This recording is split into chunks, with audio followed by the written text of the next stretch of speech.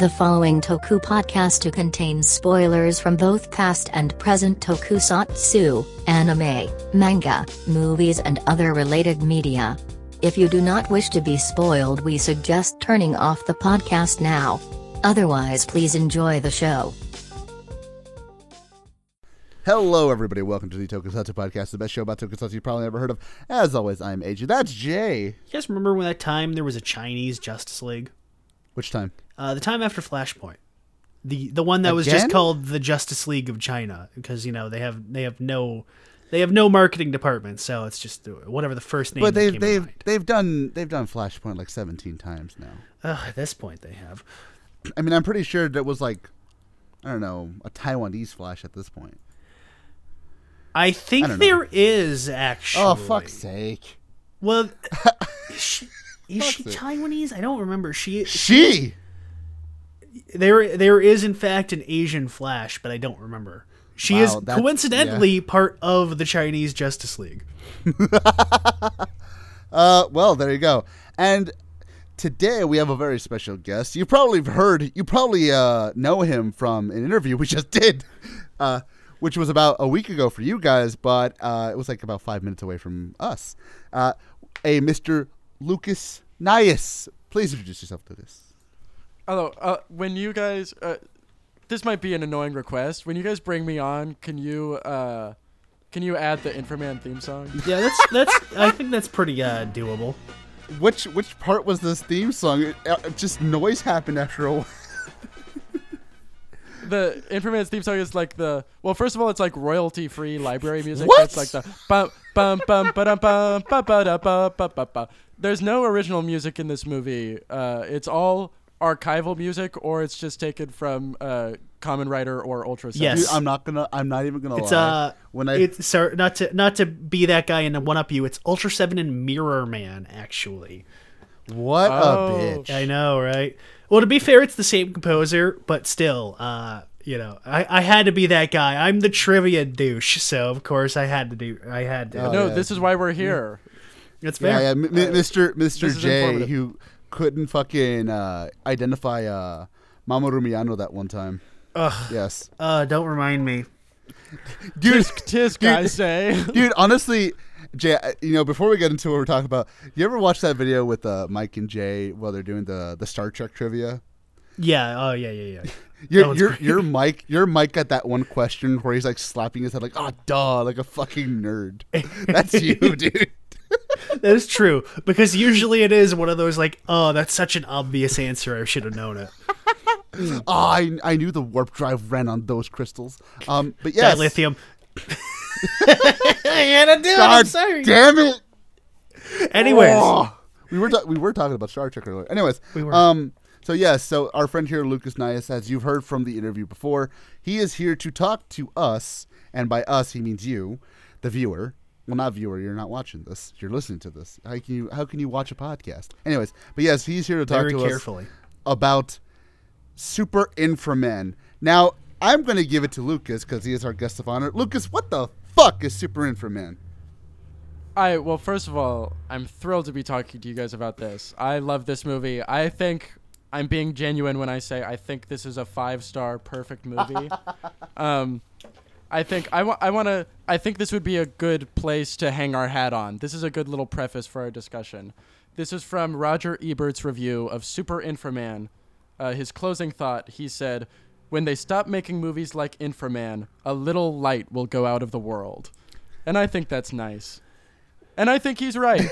I would agree.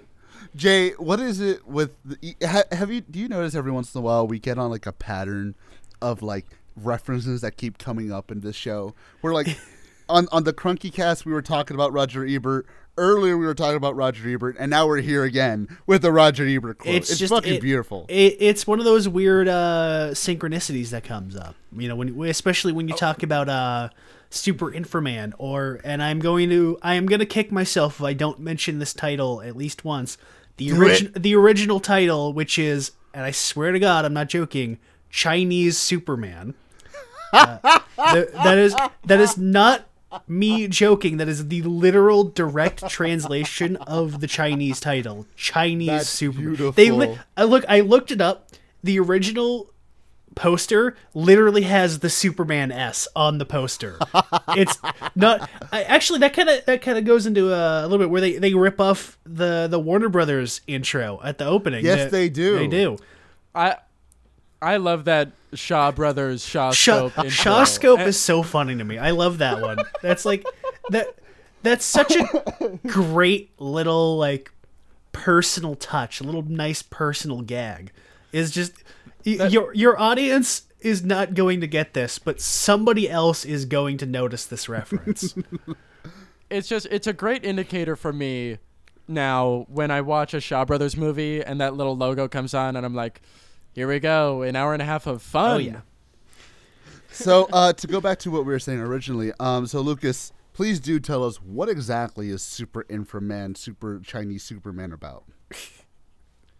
Super Inframan is about, and again, this is possibly the perfect premise for a movie.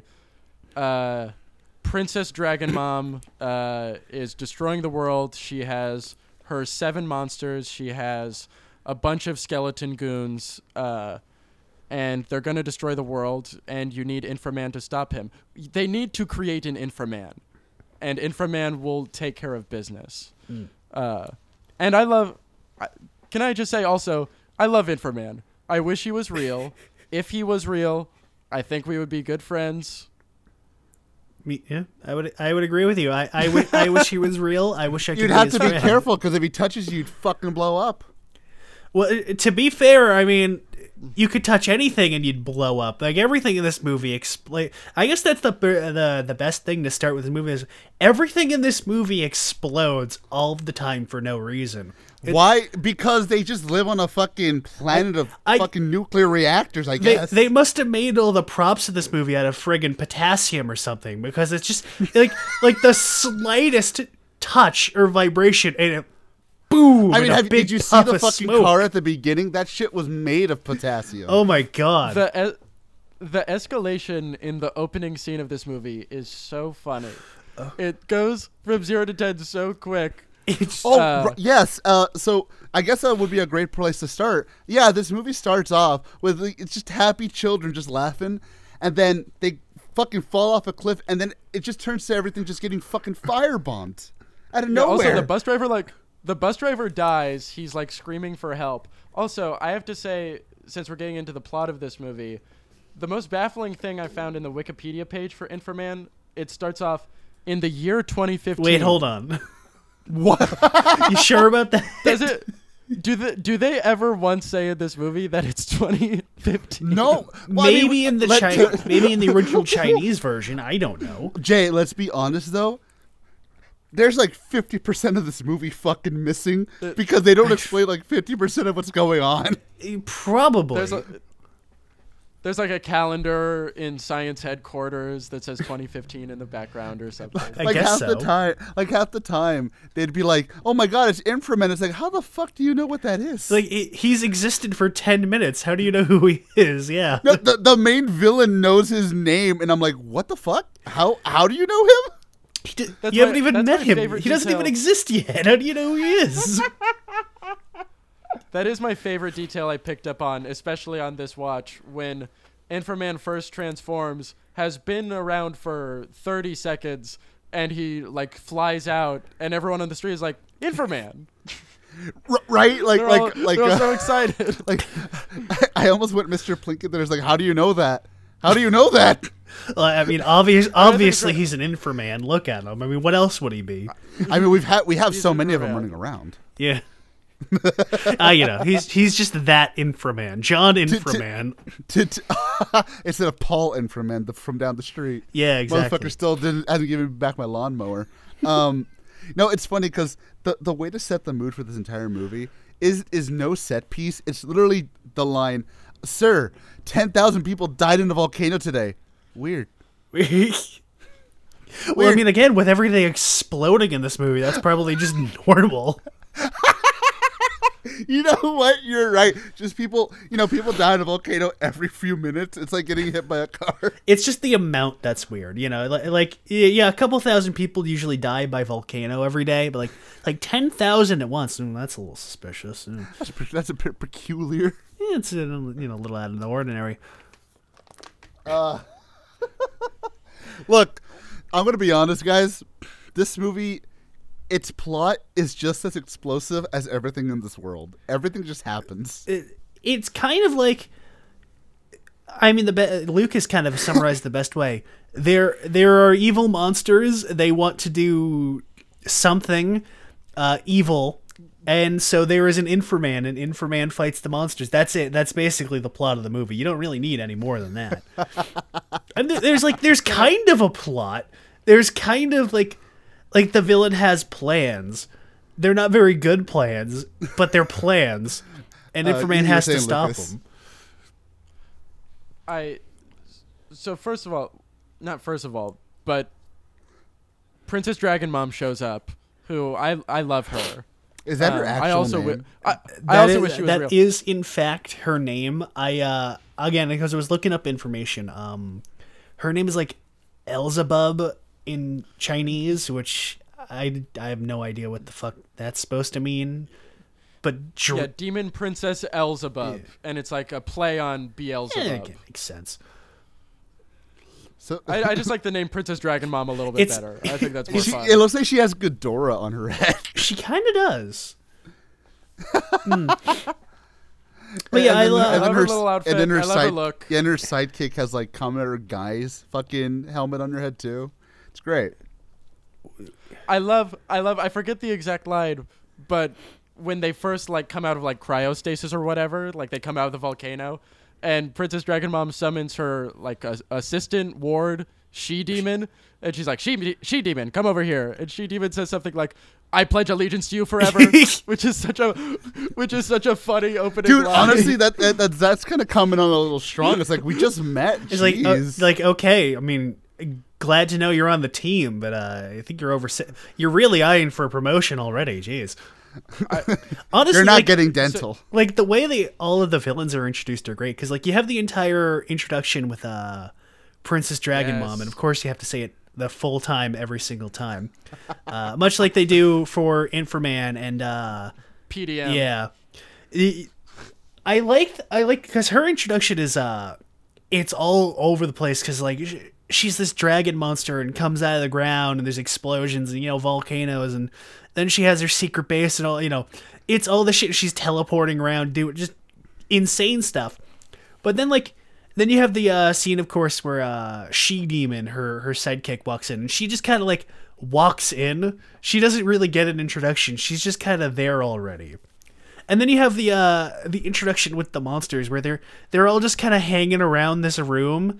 Like some of them bust out of the little like cryo tubes, which I thought was like, it was funny that some of them are already standing outside of it, and then a few of them just like break out. I like that. I like that detail. It's like, oh, you guys are just late. But I love the way they introduce it, because like they're just standing there in a room, like chuckling with each other and like going, It's the world's greatest hotbox session. Literally, that's the joke I made to myself. It's like, oh, we're just watching them have a party. Okay. I mean, dude, they're just I have having at least fun. 8 hours of thoughts on the monsters. Oh yeah. Their introductions are great because like some of them burst out of like ice in the wall, like they like run, they like burst through, and then one of them, I think it's the devil monster, like a big pill. Oh yeah! Out, and then oh my god! And yes! then it explodes, dude. Holy shit! It was like I saw that and I was like, oh my god! Will Smith's sweater from Fresh Prince came in. The explosion is crazy. It like shakes the camera, like the entire room shakes. that wasn't even kayfabe. That was a shoot. The whole a little room bit too much literally gunpowder shook. in that one. Yeah. Can I also? I have the names of all the monsters written down. They I had don't mind doing a names? little rundown. I heard like one or two. Yeah. Go. I mean, some of these I think are just like someone made up. After the fact. Probably. So first we've got Fire Dragon, possibly my least favorite. He is the like tall, scaly humanoid. He has like a crown and a mustache. Oh, that I guy. don't think Yeah. I don't think I like him. He's my least favorite. He reminded me a lot of like a portrait of like a Hindu deity. He has that kind of look to him, that that weird, like the swirly mustache and the crown, and just like his overall facial structure. You see that a lot in like Asian mythology type of paintings. So I wonder if that was an inspiration or not. There's a big feeling. I mean, I don't hate him. I can't hate any of these monsters, but I get the feeling that like 6 of these monsters were designed by one guy, and then Fire Dragon was designed by someone else. It like feels very at odds with all the other monster designs. Potentially. Up next, definitely my favorite, Spider Monster. He is the big fat red bug. Dude, I saw him and I was like, bro, someone's fucking like it's like someone's monster. Like his dad came in for him that day. Like he's got a fucking beer belly. He's my favorite. He's a little rascal. He's great. I love his design. He's like he looks like somebody half remembering Spider-Man from Kamen Rider. Yes, he does. He's like he's got the 3 eyes, and he's got like the claw hand. He's got the things on his head. He's this kind of color, you know. I love him. He is adorable, honestly, in a weird way. Some of them feel genuinely menacing. He's just like fun. That's Jason's profile picture. It should be. But no, it's just because like I guess it's because he's covered in like bright orange fur. He's just like he looks warm and fuzzy. He has the most fun powers. Like he shoots those little web bombs that traps people in like a little like orb of webs. Oh yeah. And it doesn't he grow giant at one point for no good reason? He does grow giant. He just felt Inframan like also it. grows giant.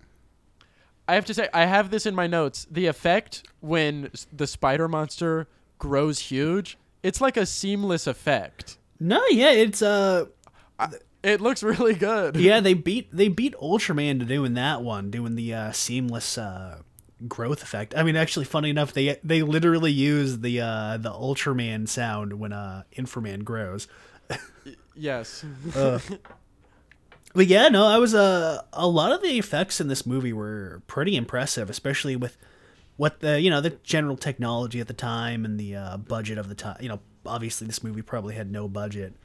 But a lot of it's your fairly simple, just kind of drawing onto the negative of the film. Like you get the laser beams that are kind of hand painted on there. Love that. And it looks good. It looks really good. Obviously, of course, a lot of those kind of amateurish, low budget productions. They never get them straight on there. You always get like the really lazy, like very still shot, so you can draw it on there. But no, they do it fairly complex a lot of the times, and for the most part, they pull it off. Oh, 100%. Go for it. Yeah. I think the crux of what I'm going to get back to the monsters, don't worry.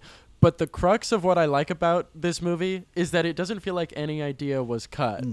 Like, it feels like the Shaw Brothers could have done, like, oh, we're doing a Toku movie. We're, like, this thing is popular in Japan. Let's try and do it. And then, like, oh, well, you guys can't do this, and this.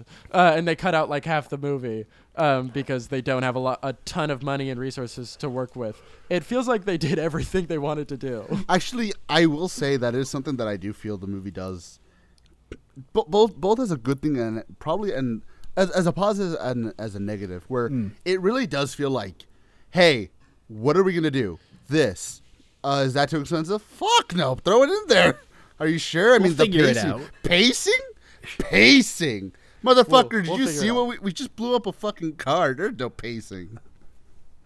Inframan just grew big and stepped on Spider-Man. Oh my god, dude! When he stepped on him, I was surprised. It was shockingly violent. I was a little sad. I wish Inframan had stepped on a monster I didn't like. But also I love the effect where the spider monster like reaches down to grab Inframan with his big claw, and it's just a huge claw they made. There's behind the scenes photos online of just like a huge like 20-foot tall claw that they're like dangling from a crane. That is That's one great. thing that I will put to a positive of this movie. If you love practical effects, God, this movie is like I mean, it's from the 70s, granted, but it's so fucking fun to watch. It's like seeing how they did some of these effects. You're kind of thinking, I know how that's done, but that's done so well that I'm like really into it. Like, like the tentacles from a fucking vegan Skeletor over there. Like that was pretty fun to watch. That I love vegan Skeletor. I don't know what his real name is, but vegan Skeletor was like, yeah, I like this guy. I like this guy a lot. He's so wacky. And this voice actor really played it up. He's like, yes, I want to kill Inframan. Yes. Yeah, no, So fucking good. not just the effects in general, but a lot of like the suits were really good for obviously not having much of a budget. The hero headquarter jackets were fucking fantastic. Oh, I looked it up actually, and the what was it, like science headquarters? I think they were just called, like something Yeah. painfully Yes. generic. Yes. Like their costumes, the Inframan costume. I think the monsters as well, but I don't remember. They were all done by a company called Ekasu Productions, who, if you've ever seen a Showa era tokusatsu show, you've seen their work. They did stuff for, obviously, Ultraman, Mirror Man, early Kamen Rider. They did the suits for the Gamera movies. They've done a lot of stuff. So this See, is I like, was gonna say, I'd be surprised if they didn't do the suits for the Mechagodzilla movie, because they looked very similar. And, I think- in that shininess. I'm pretty sure they did. But 'Cause yeah, I love those suits. even with, not nearly as much of a budget as 70s Toei had, which, to be fair, was not a whole lot, but in comparison, everything looks good. It looks very well made. There are a lot of like, we've seen a couple like local hero shows and stuff, and those get like, not to knock on the production studios or the production teams, but like there's a level of amateurishness. I apologize. There's that kind of level of amateurishness where they just didn't put in enough effort to kind of keep it nice and clean looking, even though they probably had the budget to, where they kind of went a little like too much style over the substance, I guess. It's not the best analogy. But now, no, Jay, I mean, you be nice to Evolver. Evolver wasn't nice. Evolver touched me in a place that I can't say. Hey, at least Hagano got paid. It's true. I hope at least. But no, I mean, like, they're all very solidly made. There's no obvious zippers or parts hanging off, or them using packing tape to hold stuff together. Okay, I have to stop you though, Jay. There is one part with Vegan Skeletor where you can clearly see the guy inside falling out of the suit. Okay. Really? There is. I've never there noticed there this. is a part where Ultraman or Inframan comes in. He kicks Vegan Skeletor. They're in the forest. He kicks him, and the guy is clearly like it. I don't think they zipped up the suit before the shoot. Hey, I know what you're talking and about. you I can know what you're see talking the about. guy's back and a little bit of his underwear, and I'm like, oh, dude, that sucks. Hey, that's a feature of the costume, not a bug. Okay, Todd. I've got on the topic of that fight in the forest, and this will lead back into my monster rundown. But just like the fight choreography in this is obviously bananas. It is so nuts to butts awesome. But just the fact, in serious props to every guy inside a monster suit who is nailing the choreography. It is crazy. Like every fight in this movie is with Inframan and the monsters and the skeleton goons, and they're all wearing crazy costumes and they're all nailing it. Oh yeah, absolutely. Honestly, none of those suits look like they would be comfortable to see out of. And like we know what Kamen Rider helmets are like usually. I can only imagine what Super Inframan's helmet was like. Oh yeah. And honestly, just in general, props to all of the fights. Like you get the one of many times where it's Inframan and the generic science headquarter guys in fights against the mooks and all the monsters, which they do like 5 times. They do the giant brawl, and every time, It's fresh. It's interesting. They very rarely repeat the same kind of stunts or fight scenes. I mean, there's the one asshole who's always doing the same moves every single time. But we'll talk about him in a moment because there's a fun little bit of trivia with that dude. But we'll save that for after the monster roll call. I think this is my last thought before we finish Monster Roll Call. It does make me very sad that there is no, from what I can find, there is no record of any of the guys who were in the monster suits. Because I would have loved to shout out by name whoever was in the spider monster suit. That looks like the most cumbersome costume in the world. And he is just like nailing every punch and kick. Oh, yeah. But monster number 3, this is the guy who I believe we were referring to as Vegan Skeletor, Plant Monster, who has that wonderful fight in the woods. He is also the one who leads the attack on Science Headquarters at the beginning. He's basically a monster of vines. He has like a scary looking face. He also he goes into the ground and like comes up and he's like, he has huge vines going everywhere that attack Science Headquarters. One of my favorite miniature effects when he like burrows underground. Yes, and I it's wanted just to like mention that the too. film That was- reversed. Oh, that was such a good that was a legit good effect. The first time I saw this, I was like, I hope they keep this shot until he's fully underground and like the ground evens out, and they do. They hold on it for a long time. They were proud of that shot.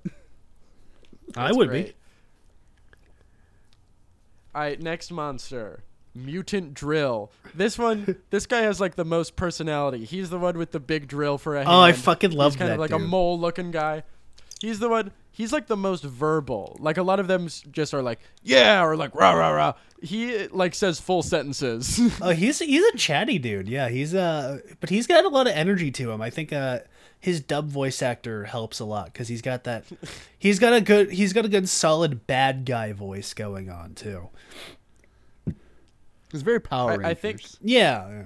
But I like the design. He's like the drill is definitely interesting. You typically don't see that a whole lot, even nowadays. Like weapon arm, like one weapon arm, one normal arm. Even like Show era, they did that a little bit. Like I know Ultraman kind of has a couple like that, but like the closest you really get, even modern day, is like retrofitted older suits, like the Baltons, obviously, and It's not Ace Killer I'm thinking of, but it's there's that one Ultraman kaiju who's got like the weird gauntlet with the double blade on the end. I don't remember that dude, but other than like those ones, you never really see those anymore, which is a shame because the one weapon arm thing is underrated. I do love that he has a drill for an arm, but like never uses it. Like he just punches. Well, you know how it is. Like I say that as a plus. I don't think that's a con. No. I like the name of this next monster. The next monster is called Long-Haired Monster. She is like red, has like long white hair, shoots yellow beams from her like hands. But she's okay. I think she's also the one who comes out with the big pill. That was her, yes. I just don't like the noise she makes. Ooh, It's like it's a very scary screech. spooky. But other than that, she's cool. Oh yeah. I don't even remember her. To be fair, a lot of like other than the guy we just talked about and the plant monster, a lot of them do just kind of like blend in together. But that's because, again, like I said, a lot of the fight scenes are just here's every guy all at once, and they're all trying to vie for their spot. So it is a little hard to discern individual monsters at some points. I'll give it. But that what about much. the Robo Twins? I love those dudes were fun. These are last on the list. These are the Iron Armor monsters. I love them. I loved the spring-loaded heads and arms and everything. That's such an interesting gimmick. And I like the way they did it with a lot of like wire effects where they utilized it very well. The tag team stuff was very interesting. the fact that they are literally just the same guy twice, more or less, is it's interesting. It's a good way to save a little money and make it's smart for budget wise because you don't really need to worry too much about the design. You can just do it again and save a little bit, and that it's smart where okay, you have two guys who look exactly the same, fight exactly the same, bam. There's an easy way to write a fight. You've got two dudes with the same power at once. How do they work together? I think a lot of writers kind of fall where they want everybody to kind of be unique and they don't realize, oh, two dudes with the same ability can actually be very effective. And it's scary. Inframan's got to fight two of those guys at once. But also, I don't know how to articulate this bit, but when I think Inframan like throws them and they like bonk their heads down every step of like a little of a little patch of stairs. Oh yeah, I love that. The slight tumble down the steps. Yeah. Great moment. Oh yeah. But yeah, all the monsters have a lot of character to them. For the most part, I really liked all the designs. Wouldn't say I hated any of them. I think She-Demon, other than her weirdo hands, is probably the most boring. And that's just because she doesn't really have like a color palette. Her outfit's kind of generic Showa female villain, I guess is the better way to put it. Actually, she looks identical to one of the bad guys from Go-Go 5. She does. Almost identical. She does. That's what I was thinking the whole fucking time. But now we got. But what about Dragon Mom? Honestly, her costume was real. I really liked her dub voice actor too. She reminded me a lot of early Rita Repulsa. I was about to say the same thing. I wonder if that was an inspiration for the voice. I wouldn't be surprised. I love her fucking snake hand. That the tongue is the whip, but it's built into the hand. I don't know why, but I marked out for that. I was like, that's good shit. I like that. It's an ingenious use of it. I really do like her costume. It reminded me of somebody. I was gonna say Ghidorah. We obviously said Ghidorah. It reminded me of somebody else, but I can't place it anymore. I'm gonna assume from like Sentai. Not quite from Sentai, but I mean, if you count like Saint Seiya, it reminds me a little bit of like the cloths from Saint Seiya a little bit, but not exactly what I was going to say. Excuse me, Jay. I'm sorry. I have to stop you right there. Saint Seiya is not the real name anymore. It's Los Zodiacos del Caballeros. Okay, fair enough. Sark's gonna get all over your ass if you don't say it right. Whatever. He's short. What's he gonna do? You need a stepladder to get me. Yeah. I love you. But yes. So going back to the monsters. I again, the designs in general of pretty much everything I actually kind of liked. Of course, you have people running around in normal clothes, or as normal as you can get for the 70s. True. The 70s were a lawless fucking time for fashion, and I'm all for it. They were. Weren't we just? Well, shit. We just came off from the 70s from Black Sun. This was more fun than Black Sun. I should say though. Oh my God, yes. It's not to be corny. It's like night and day between Black Sun and this. I didn't have an existential crisis with this movie. It's true. My biggest thought on the monsters is how much they love being monsters. Oh yeah. I get I love anytime they're in the background just rah, rah, rah, rah. Like they're constantly moving, they're constantly talking, they're constantly making noise, and they love what they do. I especially love the moment when Princess Dragon Mom announces like, we are going to take over the Earth and destroy the Earthlings. And they all go, yeah. They all start cheering. There was this one scene. I can't remember which monster it was, but there was this one scene where the monster was just like, he was just waddling around like, man, what the fuck? Let's fucking do something. Like, he didn't have any lines. He wasn't making any noise. He was just like, bro, what the fuck? What are we standing around for? Let's fucking go, man. Let's go. Like, he was like hyping himself the fuck up. I'm like, oh, let's go, dude. Yeah. No, but I would agree with you. They all have a lot of energy to them, and that makes them really entertaining. whenever they aren't fighting Inframan, they're bummed. They want to be fighting Inframan, and they want to be tormenting the members of Science Headquarters. Whenever they're not fighting Inframan, the monster should be asking, "Where's Inframan?" I had to get that in there. This is not a knock on the movie, but it's not really clear what Science Headquarters' purpose is. I'm not really sure like what they're doing. Their purpose is science. Yeah. The building is a big satellite.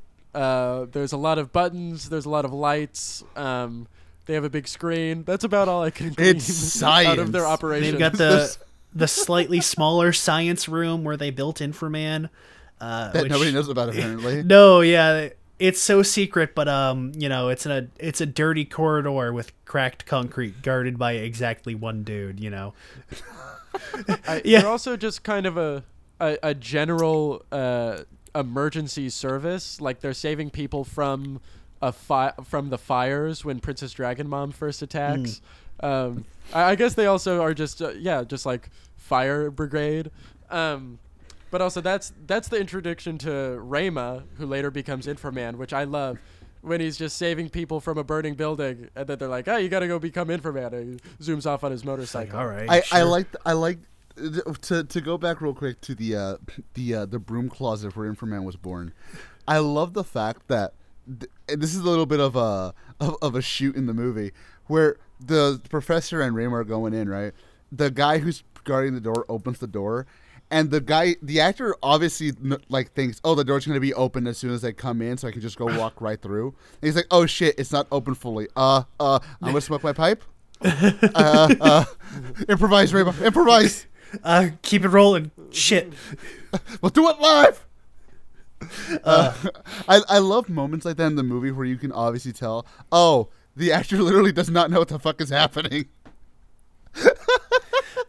But I no, love yeah, the professor actually though. I like the professor. He was a little generic, to be fair, but then again, so wasn't Lama. But no, they both had solid screen presence. The professor was obviously he had that look to him of the wise the scientist who's like also like a warrior scientist kind of guy. So Jay, I have to ask you this. I have to. Did you notice his little tiny ponytail? No, I didn't. He had a little tiny ponytail. Didn't notice. I saw that, and the only reason I bring it up is because it freaked me the fuck out, because I thought, wait, is that a ponytail? He's got a little fucking rat tail on the back of his head. What the fuck? That's not very professor-like. He's just hitting the style before it's popular. No, Inframan has some solid screen presence. He's a pretty good actor in this. I mean, obviously with the dub, it's hard to 100% judge, but no, I mean, obviously I looked it up because I thought I recognized him. No, it's Danny Lee. He's got a pretty hefty career. He kind of had a little bit of a breakout after this, which is nice. He's been in a lot of stuff. He's still in stuff. So what you're saying is that we should go find him and have him sign our Inframan copies. You know what? It would probably be the first time in like 50 years. He'd probably punch us. Probably. He is super active in the Hong Kong film community still, and like also like produces and directs and writes in addition to acting. Yeah. And I forget, he's in a John Woo movie. He's in Chow Yun-fat. The Killer with Chow Yun-fat. Yes. And coincidentally, he's also in City on Fire with Chow Yun-fat, both as the other major character of the movie opposite him.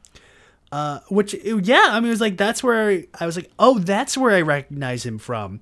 He's the guy who isn't Chow Yun-fat in that movie. Not to, obviously knock on him for anything. Of course, he's an amazing actor. I've seen him in other stuff too. But he's not Chow Yun-fat. He's not. Yeah. Nobody is. He has something above Chow Yun-fat. He didn't star in Dragon Ball Evolution. There's that too. Yeah.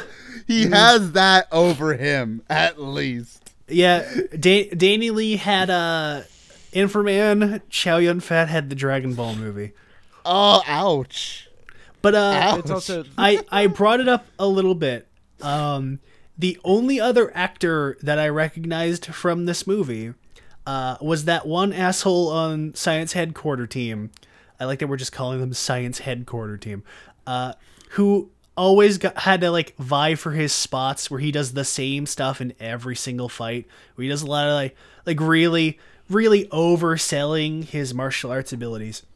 And the only reason I recognized him, and I'm going to sound completely insane describing this, is because he's a professional Bruce Lee impersonator. Yes. And yes. he has been in several of what they call Bruce-sploitation movies, which Oh, are... I knew I recognized him. He's Bryce Lay. Yes, he's... Fuck off. No, he's not. Really? He is Bruce Lay from... Shut up! Oh my God! He literally is from... No, we're not. We're not doing this. So AJ is reacting. For those of you who don't know what we're talking about, Bruce-sploitation was a unfortunately popular genre in the 80s and early 90s after Bruce Lee died, where filmmakers would basically just make movies about Bruce Lee starring guys who kind of sort of looked like Bruce Lee, and they would advertise them as being Bruce Lee movies to capitalize on his death. And so shit, sometimes that didn't even stop them. They could look nothing like Bruce Lee. No, exactly. But Bruce Lee, who we're talking about, is one of the most prolific impersonator. Is usually not something that's high on somebody's resume. I am so mad. But he has been in a lot, and they are all terrible. The only one you in the audience has probably heard of is Clones of Bruce Lee, because that's like the one that gets around the most. Hey, I've watched Bruce Lee Comes Back from the Grave, okay? Well, okay, you and I are not normal people in that regard. No, we're not. No. we watch this shit for a living. It's true. But yes, once again, AJ's future sight curses him because he accidentally guessed the guy I was about to name. I hate this so much. You know what, Jay? I think it's just at this point where we've done this for so long, we just know. It's like spider sense at this point with us, man. Pretty much. But yeah, fun little segue there, bringing that up. Oh, actually, you know what? To kind of stick on that, what I will say about the action, because we'll get into the martial arts a little bit, but the action in general, I gotta give it to the stuntmen. These motherfuckers were taking some really nasty bumps. Some of these kind of scared me, where I was like, can someone go check on that guy? I think he might have hit his head. Or it's like, wow, you guys are earning your fucking dollar here, because there was some scary bumps going on in this movie, and I gotta give them props for it. All of the fights in this are like such a good blend of just like the tokusatsu creature designs and obviously the design of Inframan. Like the look of everything is so great and is so atypical of what you would find in these Shaw Brothers movies, and then like also getting like the masters of action movies at the time to do it, and getting like who I think are like some of the best fight choreographers in the world, like all of these in-house Shaw Brothers guys. Like everyone who worked on this was just like guys they had in-house. Like they didn't get special guys. They weren't like, oh, let's get one of the Ultraman directors to come in from Japan and do this. It was just one of their guys. Yeah, no, that's honestly that's the thing I like, is that even though they very obviously take inspiration from other tokusatsu productions, they straight up copied music and certain elements. I'm not even entirely sure whether they just did that because they could or they got permission, but I mean, it never feels like, despite all of these obvious parallels taken from other works, like with the name and them copying like the Warner Brothers stuff and obviously all the stuff borrowed from Godzilla and Ultraman and all that, it never feels like they're trying to rip it off. It all feels genuine, which I really appreciated watching this movie, because I've seen a lot of, not even necessarily just like Chinese, but like non-Japanese tokusatsu, even a lot of like third-party Japanese tokusatsu does this, where it's just such a blatant cash grab ripoff of something that is already done. They just put no effort in. They're copying it directly, shot for shot. You know, not even to go for like the low hanging fruits, like the Chayo production stuff, which are just unwatchable garbage. But even like, I mean, fuck it, I'm gonna catch some flack for this. Even like Gamera is like pretty obviously them trying to cash in on Godzilla, and there's a lot of things that they copy from Godzilla. Even just not even just with the. You are going to get shot for that. Listen, I fucking love Gamera. Look, I do too, but man, you are just asking to be found with. You're just asking to be found committing suicide with two shotgun blows to the head or something, man. Joke's on you. I'm going to do that already and then blame you for it. Oh, I just said Gamera's going to step on your house. Well, no, dude. Look. I'll be honest. I pray it doesn't happen. Look, I'll be honest, dude. Like Jay's already got a bunch of people coming after him. Gamera fans is like the least of his worries, but still, come on. You got to be careful, Jay. I mean, look, I adore the Showa. Specifically, I am talking about the Showa Godzilla Gamera movies, not the Heisei ones, which are totally their own beasts. Like a lot of like the Showa Gamera movies, they are pretty shamelessly copying from what Godzilla was doing. And I don't even say that as a negative for Gamera, because I think they're great movies. But that's just kind of like generally what I mean is that like a lot of the non-big name ones, like the non-Toei or non-Subaraya productions, they all kind of just shamelessly borrow. And like you can tell that they're doing it because that's popular and that's what we want to do. We want to copy that because it's popular. I never got that vibe from this movie. It all felt like, this is shit we love. Let's put this into the movie and let's copy it. And for what it's worth, they do it really well. It is very well made. I feel like I've never seen it as a critique of this movie, but more so as just like a comment on like, oh, well, they were just ripping off like Kamen Rider and Ultraman, but it's really cool. But well, first of all, nothing in the world is like this movie. But even if it is like pulling from certain things, this is so much its own thing. And it is more so just used as like, oh, this thing is really popular. This would be a good template for one of our martial arts movies. And that alone makes it feel like such a separate thing from the productions they were pulling from. I would agree with you. See, that's what I was going to say. Because Jay mentioned it as well. It just feels, even though there's obvious inspiration, they're not doing it just to, again, like Jay said, not to just cash grab. They genuinely feel like this feels like something somebody wanted to make. This didn't feel like somebody said, oh yeah, we can make money off of this. No, I can totally feel from the suits to the action to the actors, everybody feels like, no, we're here to make something fun. We want to make something fun. Why not? Let's have fun with this. Like, it's been a while since I've felt this much energy coming off from the actors alone, where it's just like, oh, they're fucking into it. They're going at it. They don't care how silly this is. They're just having the time of their fucking life with this. Oh yeah, absolutely. And that's the energy throughout. Because I know a lot of people like to say that Inframan is a movie that's just like, it's just methamphetamine, the movie, basically, where everything's happening. And that comes solely from just the energy and the vibe this movie gets. You know what movie gives me this kind of vibe, Jay? Another movie that gives me this exact vibe, and I know you know which one I'm going to say, is Godzilla Final Wars, where they're just having fun. Oh, yeah. I'm sorry, the plot doesn't make sense? What, are you going to do, fucking cry about it? Just have fun, asshole. That's what this movie is. Just have some fun. You know what? You're completely right. This is very similar to Final Wars in the general vibe of who give a shit. Let's just have this fun. Is Amazon's Final Judgment. Like, let's just go for it. Well, no, let's not go that far. To be fair, there was no people eating here, but you know, there were murdered children though. So that's always a great criteria for you. It's true.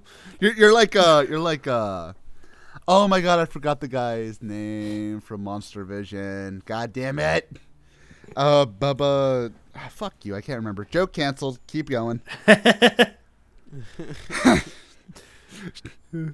Keep going, Jake. I don't know Go if- for it. Okay, sorry. I don't know if I have anything to even extrapolate off of this point, but just the heart of what I love about this movie is and this is exactly what you guys were just saying, but it is just unfettered creativity. It is, and that's the criticism I've seen most, that it is like overstimulating. It's a bit too fast, which I get, but it's so packed with ideas. And every sequence has something interesting happening. Even if it's not your style, I think you just have to respect how balls to the wall it is. Oh, You know what? absolutely. In terms of Yeah, I was gonna say, you know what? A friend of mine who watched this way before I did, when I told him I was watching this, he said, "Don't go into it looking at a movie. Go into it as, what were you like playing with your superhero toys as a kid?" That's what it's like. It's like Yes. it's like Yes. toys being played with, and I'm like, you know what? That's exactly what this movie is. When you were a kid playing with your toys, there was no plot. You just wanted Skeletor to kick Stone Cold Steve Austin into a volcano. Didn't make sense, but who cares? Hey, I could see that matchup. Hey, you know what? True. like I can every sequence in this is either a fight or building to a fight. The only scene I can think of where it's two people talking or having a heart to heart unrelated to the movie is when the professor is like talking to his daughter.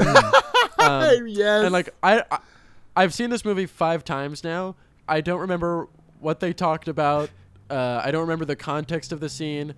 All I remember is that it leads into them getting kidnapped, which means Inframan has to go save them. Naturally. Which is what matters. Honestly, At the it end was of the day, so this is that, what that matters. scene coming out was so weird because I was just like, wait, is the couch gonna explode? Is she gonna explode? Oh my god! Is somebody going to burst out from the wall or something? Which actually kind of did happen.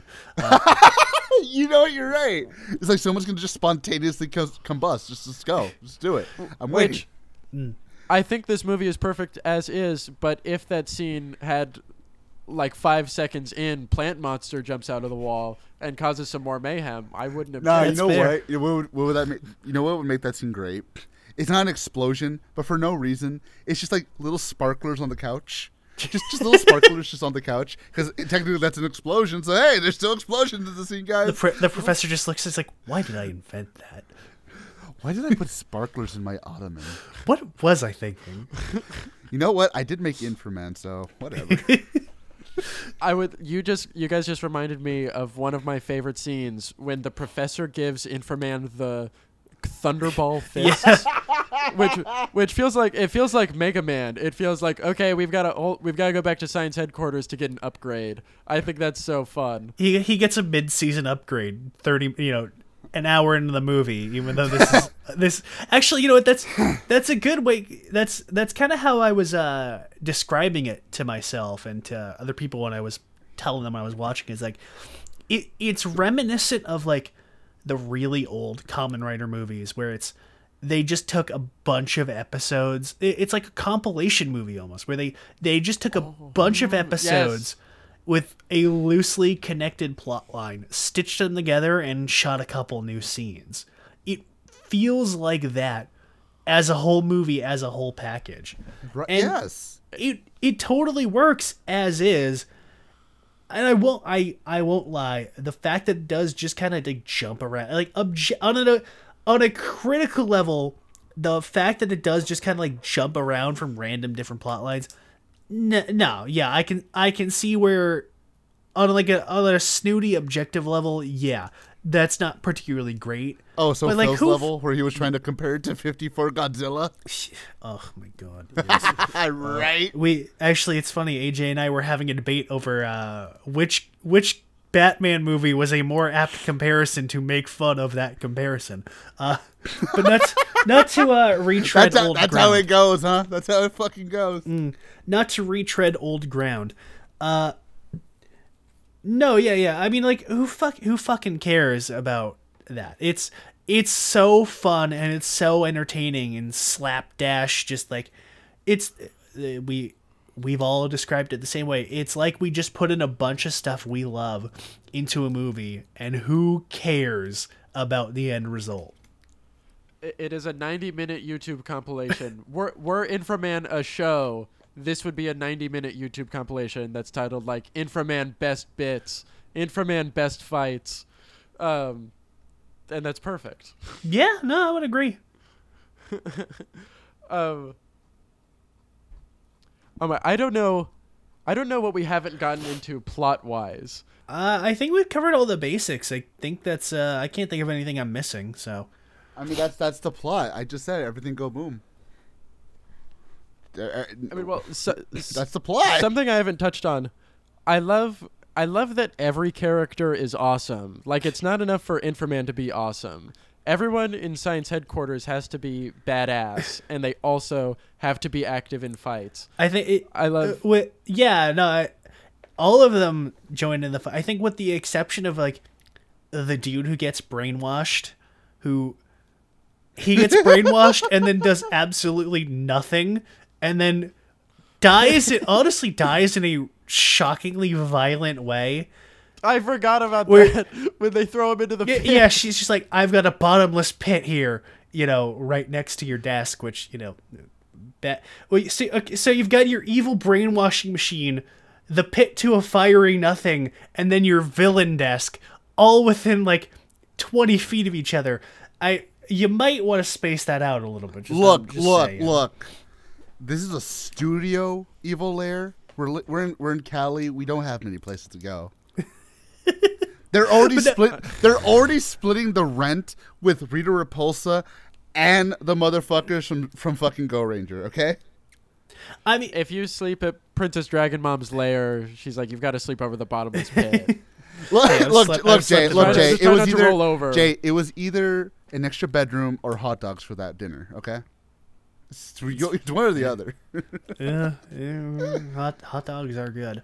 No, honestly, they get a lot of mileage out of that the quote unquote bottomless pit. Like the brainwash dude gets thrown into it, and like you see him. I love it because every time somebody falls down it, you see them hit the side of the pit and bounce off, which is great. I loved that. It's no more a bottomless pit than the one Toma fell down. No, exactly. But no, like you see them like hard cut them hitting the ground in like immediately spontaneously disintegrating in a ball of fire. Not only does the brainwash dude fall down, She-Demon falls down, and Inframan almost falls down, but of course because he's Inframan, he just says Nabra and climbs back out, which is great. Honestly, no, speaking of just like we've already talked about like the violence, but I loved just how immediately violent it got near the end of the movie, where like Inframan just does not care. He knows the movie's over and he's just like not giving a shit. Like with the iron armor dudes, he twists them up and gets them all tangled up, and like you see them like sparking from the overload, which is just kind of like, it's a little gross, honestly. Like not even in a bad way. It's just like, oh my god, ugh, oh, I feel bad. But then like when he's fighting She-Demon, who does basically nothing, he cuts her hands off and then throws her down the bottomless pit. It's brutal. It's super brutal. And then Inframan did She-Demon dirty. oh yeah, absolutely. Like he could have stopped with cutting the hands off and then been like, all right, whatever. He could have just walked away. Sometimes Jay, a motherfucker just got to go down the pit. It's true. But then honestly, the fight with Princess Dragon Mom is great because it's honestly surprisingly long, where it's like it starts and then she suddenly somehow figures out Inframan's weakness because plot, which again kind of like, it's where it feels like it's a compilation of scenes, because it's like the end of the original Kamen Rider, where suddenly Rider 1 and Rider 2 have a weakness, and this is the only time we're ever going to use it and mention it. And then they just beats it, which is great. It's like, oh yeah, if you ever get into this very specific trap, your weapons will be able to break you out of it, which I'm glad you thought ahead, Professor, thankfully. But no, the fight with... Sorry, go ahead. You have been circling around my big take on the character of Inframan, which I think is so fascinating. He like defies every expectation of what a protagonist should be. Oh yeah. And what an audience expects out of a protagonist, where we like flawed heroes. And again, we were talking about Christ earlier. This dates back to like Hercules and I swear Jesus Christ and all of the myths and heroes that we've had stories of for thousands of years. Inframan does not have flaws.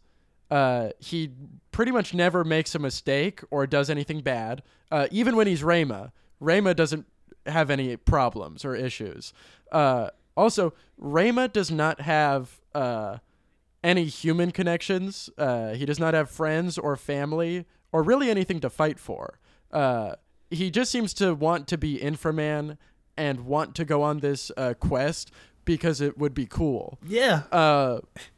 And there's no tension.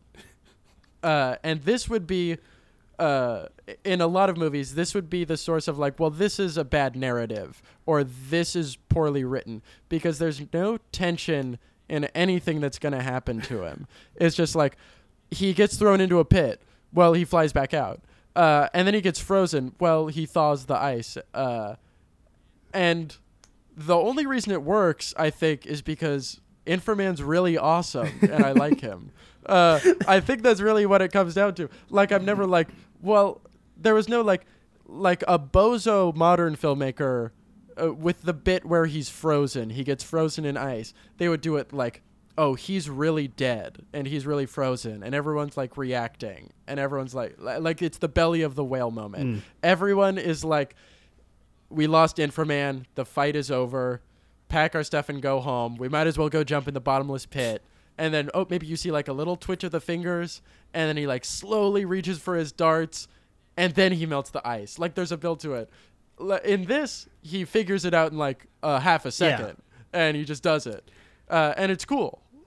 No, yeah, like I would agree with you. Like objectively, no, he's not a very good protagonist because let's face it, he's boring and he's kind of like what stupid people think Superman is, that he's a boring Boy Scout with no personality who's invincible. And you know what? That's why he's fun. He just has absolutely no challenge at all. He just completely steamrolls everybody. It goes back to the idea. Inframan is your favorite toy. Your favorite toy is not going to lose. No, hey, he's frozen. Okay, well, he just gets out because he's fucking Inframan. Well, who cares? It doesn't make sense. I'm going to blow up Skeletor again. Yeah. It is playground logic of like, you're frozen. Well, I melt it. Well, I cast a thunderbolt at you. Well, I have a shield that deflects thunderbolts.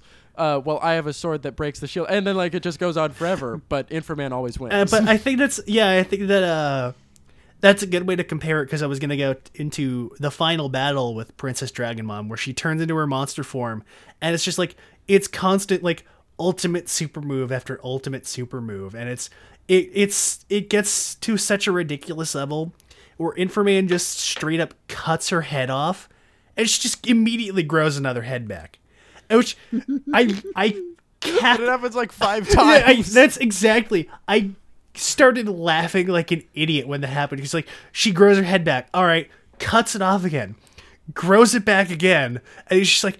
Cuts it off again. And like at this point, when she grows her head back the third time, you'd think Inframan is like, all right, I'm going to try something different. No, he cuts her head off 5 times in a row. And then he's like, all right, now to use something else. It really is just like playground logic. It's like, oh, well, I cut your head off. I have another. I'm going to do it again. I have another. It just keeps going. I was legitimately expecting them to go on longer. I'm kind of surprised they restrained themselves to only 5. I think it's going to go on forever. In another movie, the credits would start rolling.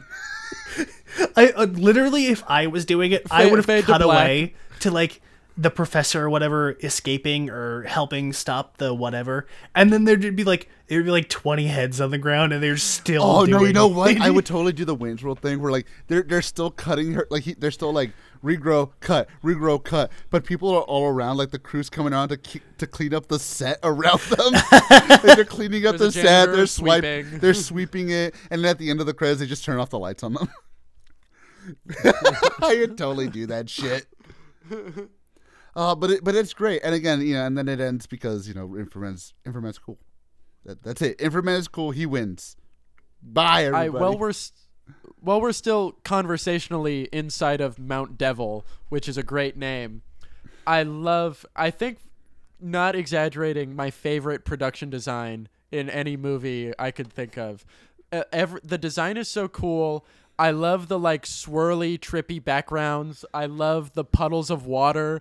I love the bridge. There's panels of buttons. It's so, none of it fits together, but it's awesome. I also love the big, I love the ice cavern. I love the big skull inside. I love the whole thing. I really like that Princess Dragon Mom has a flag. I really like that she has a flag and an emblem. They have a little emblem that they can put on stuff. It's a lot of fun. I also like that Princess Dragon Mom has a desk. Yeah, I like her evil business desk. Actually, Phil made the comparison to Ken Burns for the old James Bond stuff, and yeah, I can really see it. It's got that kind of Bond villain layer vibe to it, where it honestly with the science headquarters as well has that very retro futurist James Bond look to it. I was more seeing like a Jerry Anderson vibe with a lot of it. Like science headquarters, the costumes, the aesthetics, very reminiscent of Captain Scarlet and stuff like that too. But I really like it. I really do like her layer and everything. It's such an interesting mishmash of ideas, but it all works. It just works. It's both Science Headquarters and Mount Devil are just incredible production design. It's so cool to look at. There are so many parts.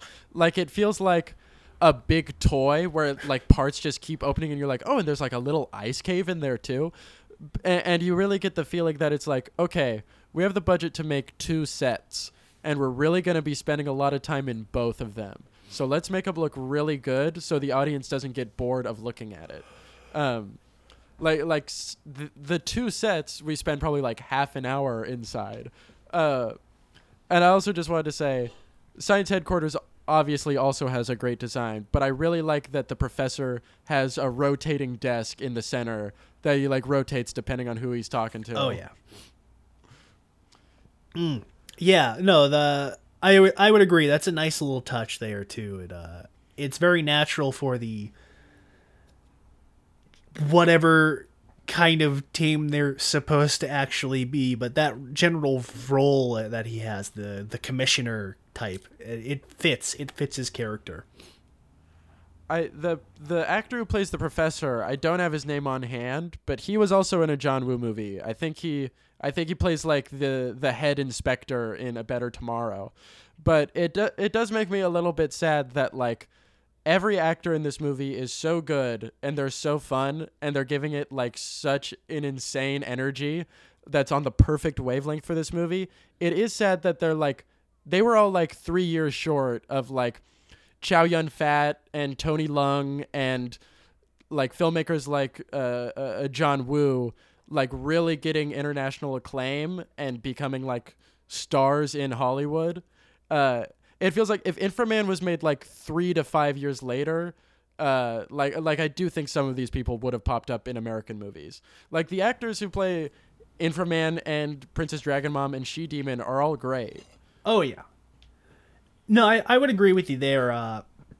It definitely feels before its time in a way, where if this came out 2 or 3 years later, and it would have really exploded when Godzilla and that kind of stuff was really starting, Kung Fu stuff was really starting to explode here in America. Ultraman. I mean, yeah, even Ultraman was starting to come out over here, and that exploded pretty big. So I pray to God we get a Shin Inframan. Oh my God! It's fucking damn it! It's so funny. Last night, AJ said the same exact thing. That was this morning. Was it this morning? Or yeah, really? It was today. Well, it's funny that you said that, Lucas, because AJ said the same exact thing, and I told him, and I'm going to tell you this, is that somebody actually tried to pitch that. I forget the director's name, but he did a movie called Brave Storm, which is a movie I've been meaning to see, even though it took like 7 years to come out. He had said that he tried to get the rights to do a big, I don't even necessarily say edgy, but like a big budget modern redo of Inframan. And I think that kind of stalled out, but honestly, I'd be down for it. I would be down for seeing a modern day Inframan. I think that would be really interesting. With more explosions. Yes. Oh, you go No, first, it's AJ. fine, it's fine. I think the prospect of like a Shin Inframan or just like any kind of Inframan remake, it feels so locked into like this particular era, and like the color in the set designs and the creature designs feel so of its time.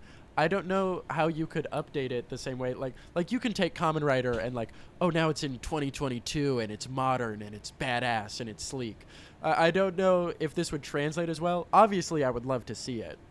I also feel like I feel like in the year 2023, like, couldn't you just like do it? Like, are the sons and grandsons of the Shaw brothers gonna come after you?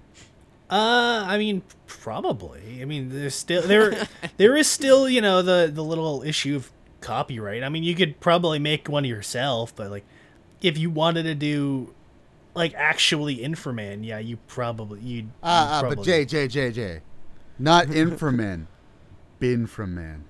Oh. Yeah, bid for man. And he's not Ferrari red. He's Apple red. Oh, you're right. And it's not Princess Dragon Mom. It's Senator Wervin daughter. That's good. Yeah, all right. That works for me. Look, man. I've seen Ultraman wear jeans for fucking pants before. I've got this. I needed to remind you of that. You have to remember every day of your life that exists. I have that picture still on my PC, by the way. I hope so. I send it to my local Catholic church every once in a while, just so they can pray the sin away. But anyways, I have a feeling that I think we've kind of spoken on everything we've needed to with Mr. Infra the Man here.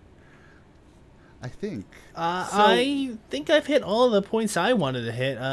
Lucas, we go through your 8 pages worth there, I think. I'm running through my notes right now. I mean, again, I told you guys before the call, a lot of this is like, Inframan is cool, the monsters are cool. One of my notes just says rotating desk in all caps with a bunch of exclamation marks. I also wrote down Mount Devil rocks. I think I said that. I wrote down I'm in love with Princess Dragon Mom. Ooh, no. How about That's usually Phil's perspective. I know, right? I think my last thought on the movie, I was thinking about this movie does have a few, like, obviously Roger Ebert gave it 2 positive reviews. Tarantino is a noted fan of this movie. Inframan was the inspiration for the design of the current Ant-Man in the Marvel Cinematic Universe. And so, like, there's a few, like, supporters of this movie in, like, the film critic community, in the filmmaking community, and it has had somewhat of an impact on modern filmmaking, even bleeding up to, as I said, the design of one of our biggest characters, the lovable Ant-Man. But it is a little bit sad that it has never gotten to the cult status of, like, a Police Story or a Godzilla or something, like international genre movies that have really hit it big in America and over time accumulated, like, everyone being like, yeah, this movie rocks. So I hope, in my heart of hearts, we'll see some more Inframan love in the near future. I would agree with you, yeah. We've talked about it before. I think it's just kind of that underlying stigma of tokusatsu to a mainstream audience where, I mean, stuff like Godzilla gets a pass, but everything else is still kind of like, it's still a little too goofy for the normal person. So I think that's probably what's kept it, but I would honestly agree. This needs to get more recognition. This definitely needs to be. It needs to be one of those movies that everybody like. One of those great cult science fiction special effects movies. I would chalk it up a lot to be fair, and this is something that I don't think anyone can disagree with. Godzilla and Ultraman are some of those things that are just like, they're just grandfathered in. I know Rob, he when he was still on, he mentioned something about the Japanese expansion to the U.S., and they brought specifically Ultraman and Godzilla here. I mean, shit, the fact that my father knows of Godzilla so prominently was because of that. And I think they're just grandfathered in. I feel like if the Shaw Brothers or whoever brought Inframan at I mean, Jay mentioned it as well. If they had brought it in at just that time, we may have actually had Inframan all over the place right now. Though, who knows how much that would have actually caught on. But I don't know. I feel that if it did come out around that time, we would have had way more Inframan love. And to be fair, I find this to be a hilariously entertaining movie. It's definitely going to be one that I'm going to be showing my friends because they love this kind of bullshit, and I would love to show more people this kind of thing because it's just a fun time. Like, I can't remember the last time I had so much fun just watching a movie have fun. Like, it's that infectious of a movie, and I have a feeling that eventually, if some, is this on Tokusatsu? It's not, right? No. If no, it's not. If Tokusatsu picks this up, or hell, if Vinegar Syndrome picks this up, which they fucking should, by the way, if Vinegar Syndrome picks this up and releases it on like Blu-ray or something, or I mean, shit, Criterion does stuff like this sometimes. Why not do something like that? I would pray for a Criterion release of this. It's also. I would sign a petition for it personally. Yeah. There's also, I think, a bit of a holdup for it gaining some traction for a modern audience is there's no like good release of it. Like there's no Blu-ray release. You can rent it on Amazon, but the quality isn't great. Like it's not full HD. And like, yeah, there's a bunch of like it's on the Internet Archive and stuff, and you can watch in like 480p or whatever. And currently it's Arrow Video is putting out like once a year, they do a few Shaw Brothers movies in like a collection. And this year was volume 2. And I would hope in the next volume or something, they include Inframan, because it would be a very fun inclusion. And I think it's obviously my favorite of the Shaw Brothers movies, and I think it deserves some place in the canon of like these Hong Kong genre movies. But also, you guys were making me think, like Godzilla, Power Rangers, Kamen Rider, it's like when it's brought to an international audience, it's like, oh, well, we got to normal this up a little bit. These guys in Zeo Ranger, they go to high school now, so they make it a little bit more palatable to an American audience. And I love when they brought it to America, which like 1978 America, like you can just be like, yeah, it's like crazy. It's like Star Wars, whatever. Go watch a crazy movie. But the tagline in America when this came out in like, I think 1978, the tagline was like, "The man beyond bionics." And that was the line they always said in the trailer. And I think it's such a funny hook that they were like, yeah, this is like the $6 Million Man. It kind of like that was the only way. That was the only way. I agree, but I think it's very funny that was their reference point for like, how can we make this palatable to an American in the year 1978? And that was the best they came up with. And again, I agree. I mean, hey, that's a solid way to put it. That's probably the closest comparison you're gonna get at the time. So you know what? I agree. I think that's a good way to look at it. But yeah, I think it lacking easy access of decent quality is definitely a hindrance for it. So hopefully I agree. Hopefully that comes sometime soon. I would say it has a better chance because, I mean, as Jay and I both know, Kamen Rider has become exponentially more popular than it's ever been in the United States, which is a very good thing thanks to Team Kamen Rider. Not a shill, by the way. Where's my check? But it's become exponentially more popular down here, and I think because of that, and because of the popularity of a lot of foreign films, especially from Japan and Korea, or South Korea, I should say, I think we have a better chance more than ever that some of these movies come over that maybe we never would have gotten a chance to see, this one included, because you see stuff like, again, Power Rangers and Ultraman. It's like I can definitely see someone picking this up, like, if Criterion actually does it, again, if Criterion, come on, you're making fucking money over here, you might as well. So they picked it up for, like, I don't know, a Blu-ray release, because I don't know if Jay knows this, but the one that we watched was a Blu-ray release. This was from the Blu-ray from Hong Kong. I think the archive page mentioned that. Yeah. I mean, obviously, it's not to the quality of the Hong Kong release. I fucking hope not, because if that's the case, Jesus, what happened to the original film? But yeah, so if Hong Kong could get it, they're probably already a perfectly good remaster of this movie that's just waiting to be brought to America. And even if, unfortunately, I say it like this, even if you want to sell it as a, whoa, wacky Asian superhero film, guys, whoa, wacky, at least then I could see, all right, you know what? At least then I could probably see someone picking it up for curiosity's sake. But yeah, I mean, fuck, I love this movie. It's a fun time. I didn't need to get drunk. I was already drunk watching it, so fuck it. Go watch this movie. If you are some kind of freak who listened to this entire discussion without having ever seen this, it's 85 minutes of fun, and that's really the only way I can pitch it. Lucas. You obviously haven't been around long enough. People watch our show without watching it. We're watching the actual show multiple times, and and people have gotten mad at us for spoiling these things. It's hilarious. Happens all the time. For fuck's sake, we had a 3-hour discussion about Black Sun, and people were like, "You shouldn't spoil Black Sun." It's like, what the fuck? What the fuck? Wait, what the hell? Godzilla fights Mechagodzilla? Oh my god! The good guys win? What the fuck, guy? I can't believe you told us that. Oh my god!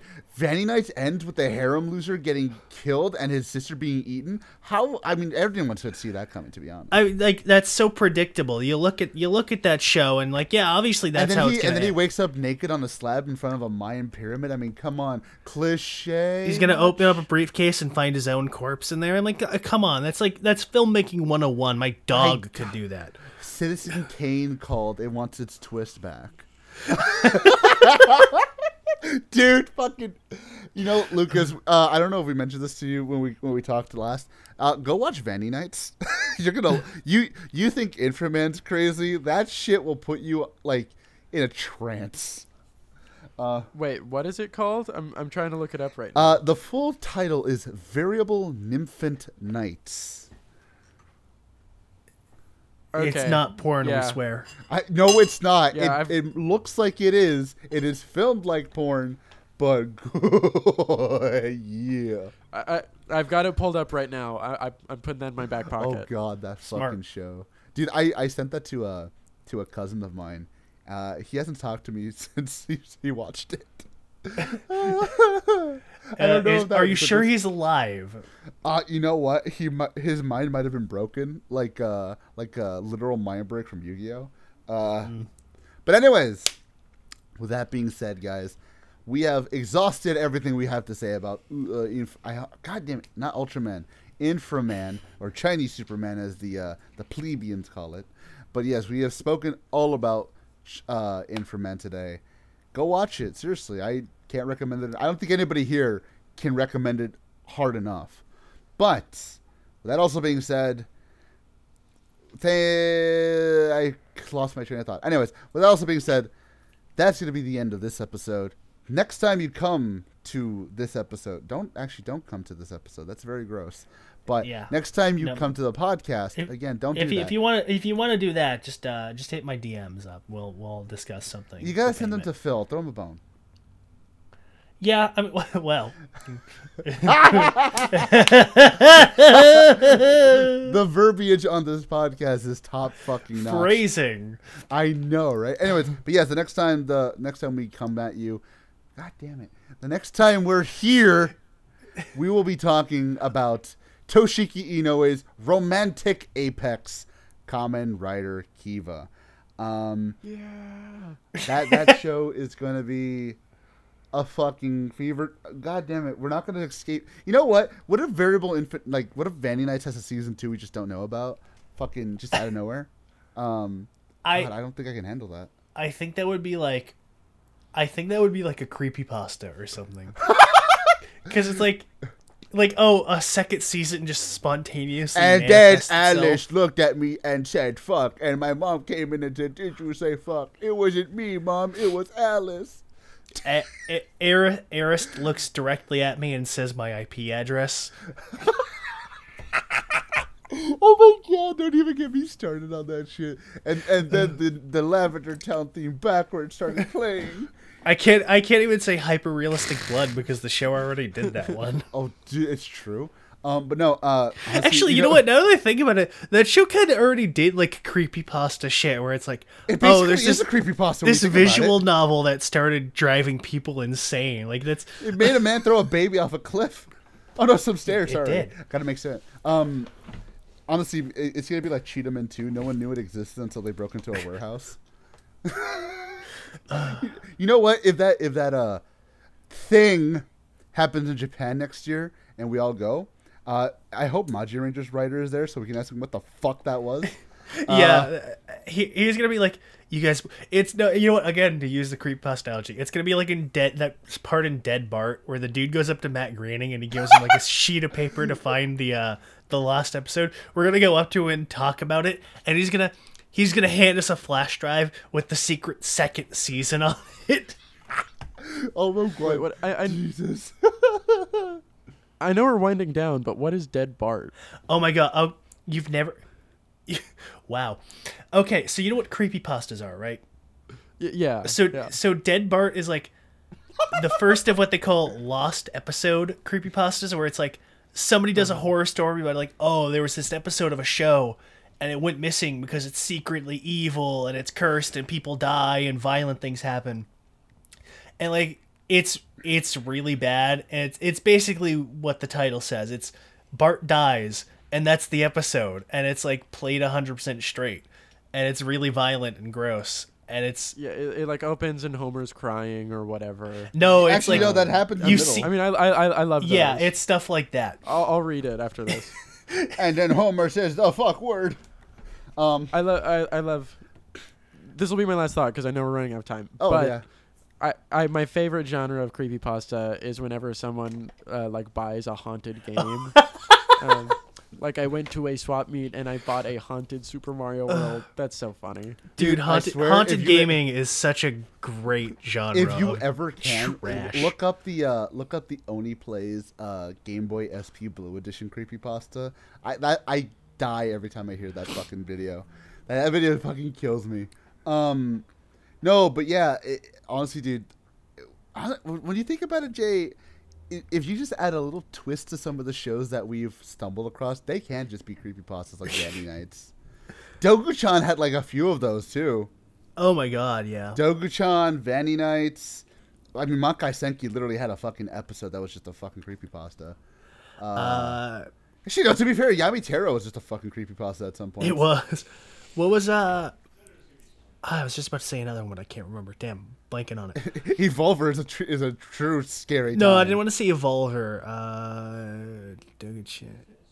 Damn, now I'm blanking. Dogu-chan, Never Vandy mind. Nights, something along the lines of like weirdo, not in Toei kind of things. Yeah. I well. have to look back on the little Rolodex of stuff we've done. But yes, again, as usual, we go like 17 hours over our ending. But yes, the next time we come at you, we will be doing Kamen Rider Kiva. As always, I am AJ. That's Jay. Good night, everybody, and go watch this movie now. And again, thanks for coming on. That is Lucas. Thank you for having me, and thank you for letting me talk about Inframan. If anyone wants to hear me talk about Inframan for 20 hours, I'll do it anytime. You could just do that. You could do like one of those video essays that's like 7 hours. Like speaking of like everything about Inframan, you could do that. That's in now. But yes, so again, thank you guys for listening. We'll catch you whenever we do Kiva. Bye. Good night. Goodbye.